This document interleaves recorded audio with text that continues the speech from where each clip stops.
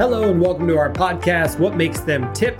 Innovations that changed everything, where we hear from business leaders and entrepreneurs about the moment, insight, or inspiration that made everything possible and ultimately pushed them over the tipping point. I'm Mike Strada, founder and CEO of Encore, where we inspire business change by introducing data science, formal analytics, and provide implementation from marketing. Moneyball for growth-oriented businesses, we say success is now a science. Stay with us, and at the end of the show, we'll share how you can be the next guest on one of the fastest growing podcasts in the industry. And with that, let's get started.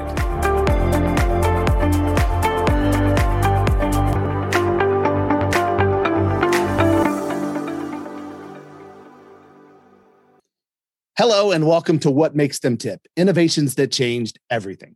I'm Jeff, and once again, I have the privilege of talking to amazing people who are truly innovating in their particular entrepreneurial space, and we get to hear their stories.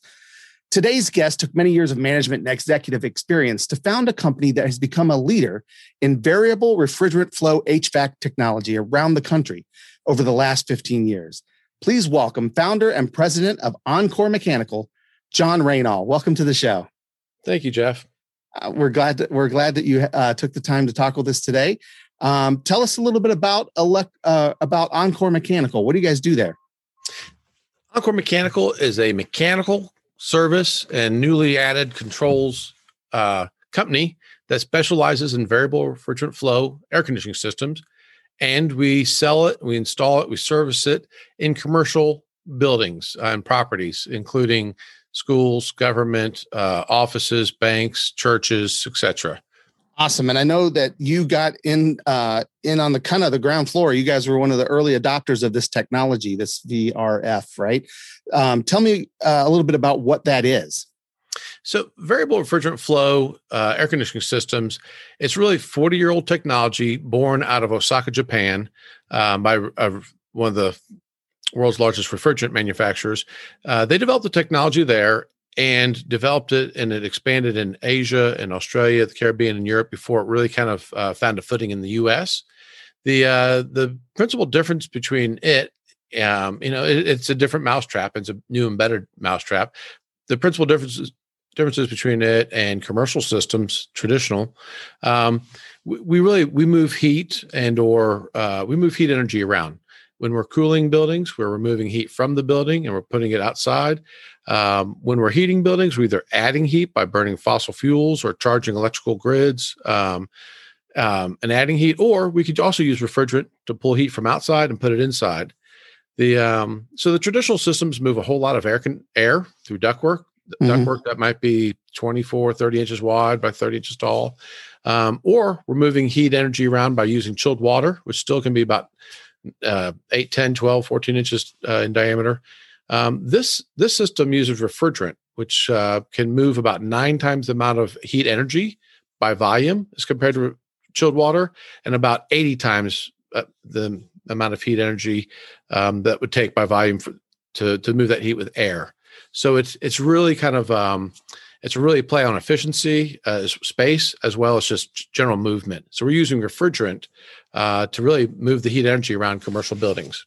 That's really interesting. It's kind of when you say it took a while to get over here to America, like about how long has it been a thing here? Because I know that you guys are one of the few that kind of really are specialists in this field.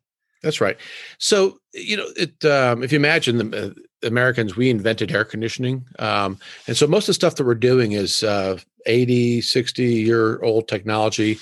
We're certainly, at this point, we're tapping out we're pulling off all the tricks on the old traditional conventional technologies, chillers, rooftop units. So this equipment, when it got started 40 years ago, and it made its way around the country, here we invented air conditioning. So Americans, we really knew how to do the stuff that's been in existence for a long time very well. And we have a regulatory environment. And at that time, this is back probably 2005, 2006, 7, 8, when the second and third manufacturer of VRF systems entered the U.S. and pitched their tent. But if you can imagine, there's a regulatory environment. It's a new, different thing. It has different requirements from tools and training.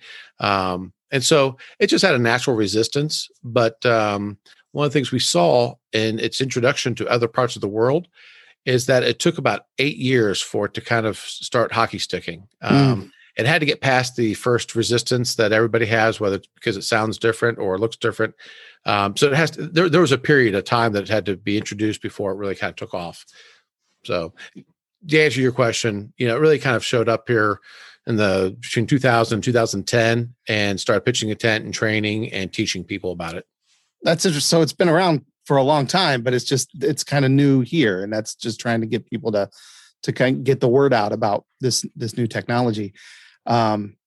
Awesome. Tell me a little bit about how what you were doing before you started this company. So you started back in about 15 years ago, as I said in the intro. I know you, it says in LinkedIn, you went to the University of Florida, Texas A&M. You're in Texas now, right? Is that where you're from? I am. I graduated high school here. My family's, I lived in Florida growing up at different points in my life. But graduated high school here, ended up going to University of Florida. My family's in Florida. But when I came back to Texas A&M, it kind of gave me, I came back to a state that I loved and enjoyed and knew was a great place to have a career and run a business. Yeah. Now you also got your graduate from Stanford. I did some I got my graduate degree from Texas A&M. I did some executive education at Stanford. I gotcha. And so, what did you do starting out? Like, what was your first job as you worked your way up to becoming, obviously a president and CEO and founder of a business? What did you do before then? What were some of your jobs? So between Florida and A&M, I was pharmaceutical sales. Traveled the country. It was a great job. I went back to school to redirect my career and got a graduate degree in construction management. And I've been in construction since graduating from Texas A&M. I built homes for 1 year for a large nationally known home builder. But I transitioned from the general contracting world to plumbing and air conditioning. And I worked for a world-class organization that's well known for its corporate culture called TD Industries. And spent I got $1 million education in my 10 years working for TD Industries, and still find a lot of the people at TD are good friends of mine and have great respect for them. But I learned a lot about how to estimate, bid, negotiate, earn customers, build rapport with customers. So I learned a lot from TD Industries. Yeah. And then at some point you decided, I'm going to set out on my own. Tell me a little bit about that process and what led you to want to start your own company. I ventured away from TD Industries for another small company that is different space. They did walls and ceilings. And after 2.5 years of that, I knew it was time for me to go find another new thing to do. But I actually so enjoyed my time at TD Industries, I couldn't imagine working for someone else. And at the same time, I had an old friend who was about to go out on his own, and he was more of a production guy, and I was a little bit more of an office guy. So we paired up to start a company called Cowboy Mechanical that worked for about a year. That partnership came to an end, and that's when I started Encore Mechanical. But two things would have happened. Probably I wouldn't have done it if one had gone to work for the walls and ceiling contracting business, because I got to see how a smaller contracting business operates without having all the support of legal and accounting. And then two, I'm still not sure if I would have gone out on my own if I hadn't had that first partner. Just to get more comfortable in what it means to kind of, shoot and, live and eat off of your own killings. You have to kind of, earn your living in a real way. So, right.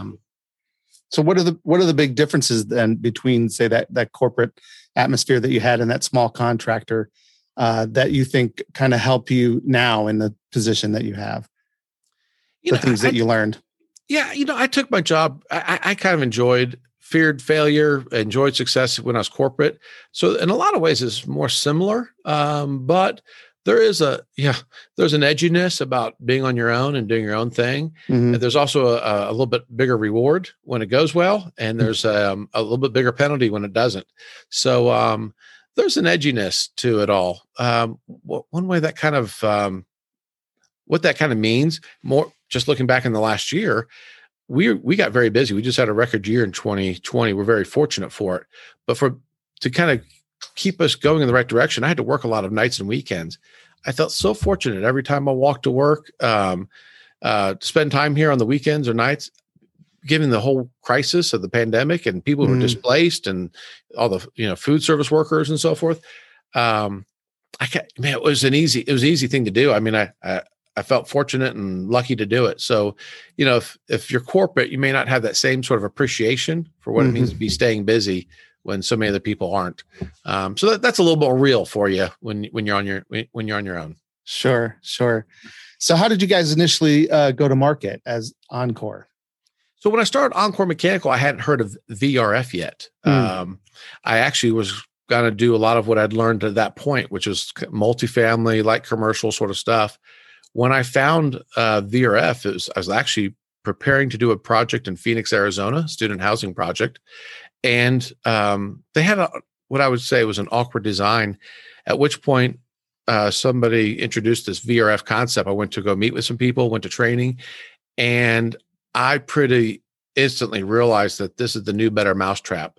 The challenge, that was probably my aha moment, but it wasn't my tipping point moment from success. That was just like, aha, this thing has something. What I did is I put myself on a course of about 10 years of patience and tenacity and, continuation to do it, trying to do things right, even when people were recommending that, vary from course. So, but I knew the technology would win out because of its great efficiencies. It's not only efficient from an energy usage compared to amount of heating and cooling it provides, it's architecturally efficient because we're doing things in much smaller pipe sizes. Builders can take 4 and 6 and 8 inches out of every floor. And if you can imagine duplicating that across 30 floors or 5 floors, what is 30 inches of glazing and red iron, another structure that you get to reduce it when you choose VRF as a design choice over the traditions that take much more space. So I saw the legs it had. The other thing I saw it coupled up with are being designed and developed and engineered and distributed worldwide by some world-class technology organizations.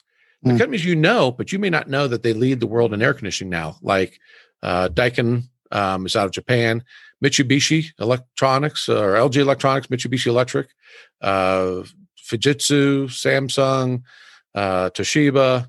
These are the companies now that lead the technology.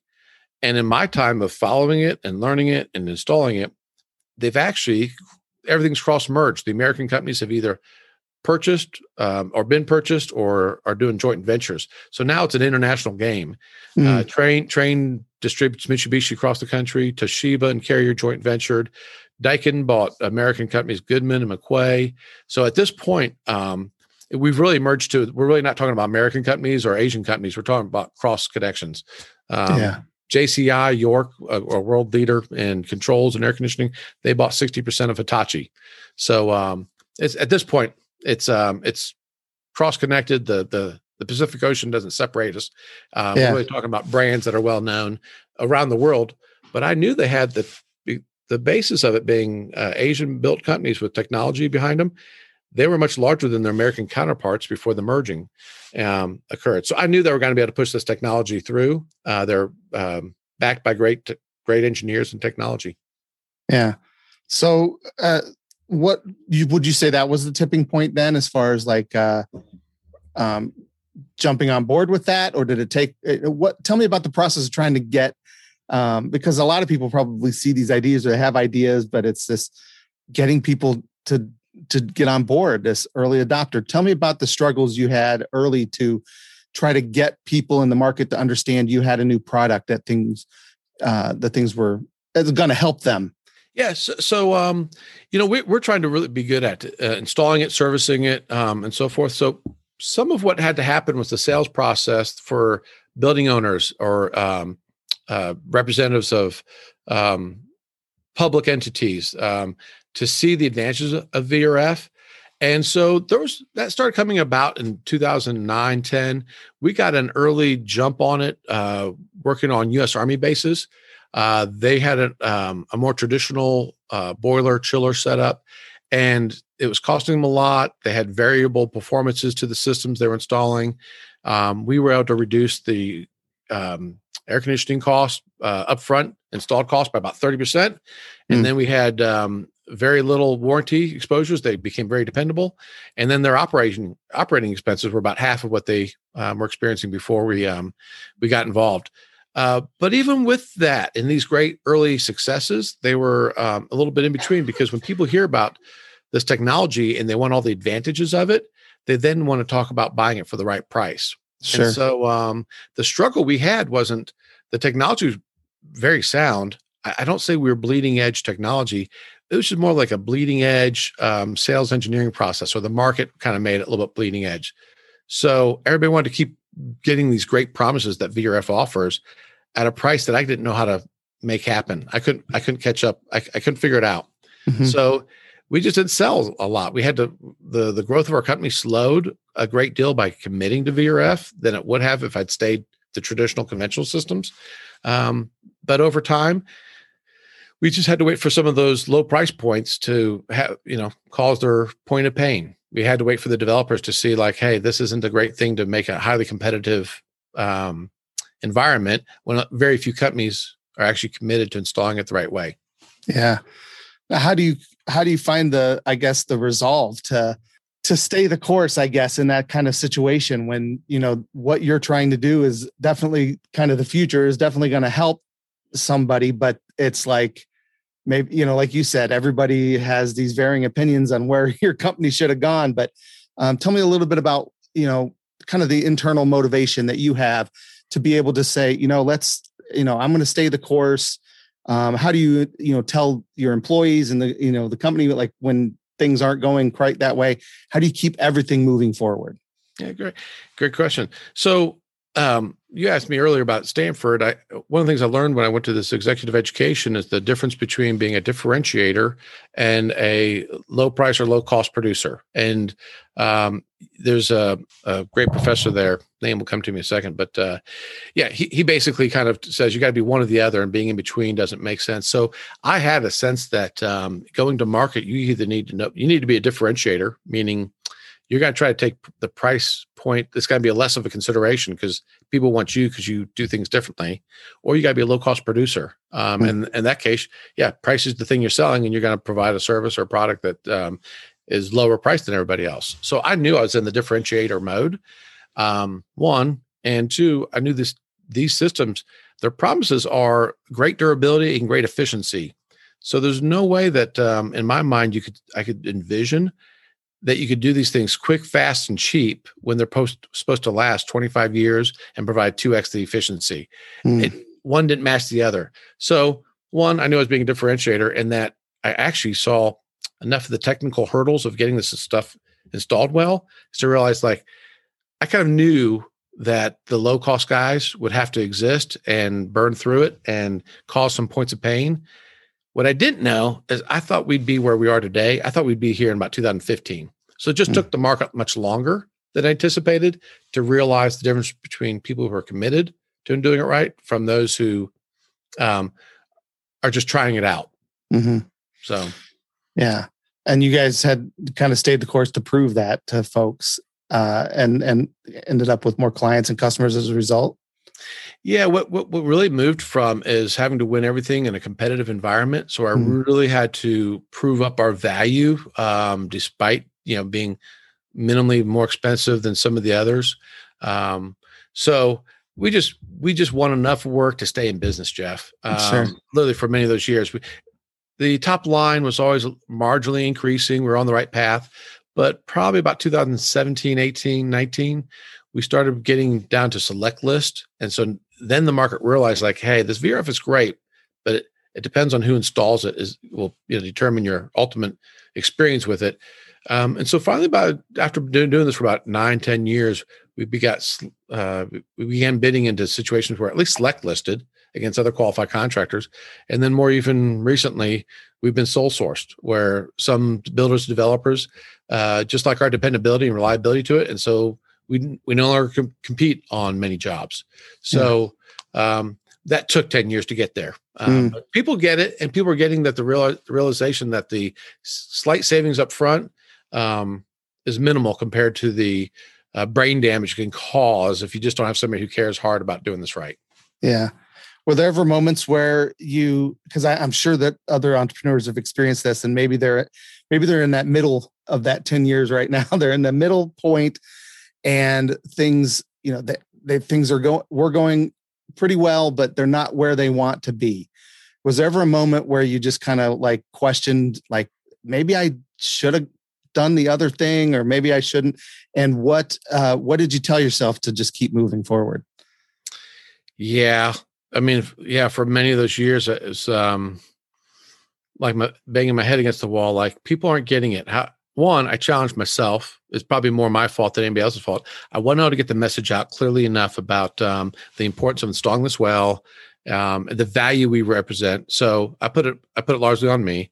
But what kind of kept me going is probably just my understanding that this technology was right. It was good.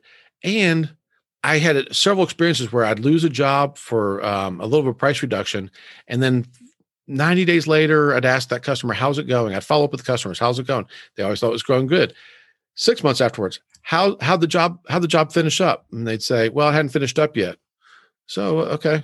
Then 9 months afterwards, well, how did that job finish up? They say, well, it's still not finished up. We're having problems. And then at the 1 year mark, I'm finding out that the manufacturers are on the job site trying to figure out how to get the job out of the ditch. Mm-hmm. And so one of the things that honestly, you just asked me what kind of kept me going. People weren't beating me on the bids and then going and doing it well or successfully. Mm-hmm. What kept me going as a little bit. I root for other people's success. I'm kind of more of a glass half full sort of guy, but I wasn't being challenged on people to hitting a better price point and then providing the service better than we were. So, right. So really, I just thought if we just kind of stayed the course, we would outlast this. Yeah. So you knew that you still had the right answer. And I love that you kept following up. I think that's good advice too, right? Like, yeah, that bid that you lost, you don't just take them out of the Rolodex, right? You keep in touch and find out how things are going. And maybe that turns into work later on down the road.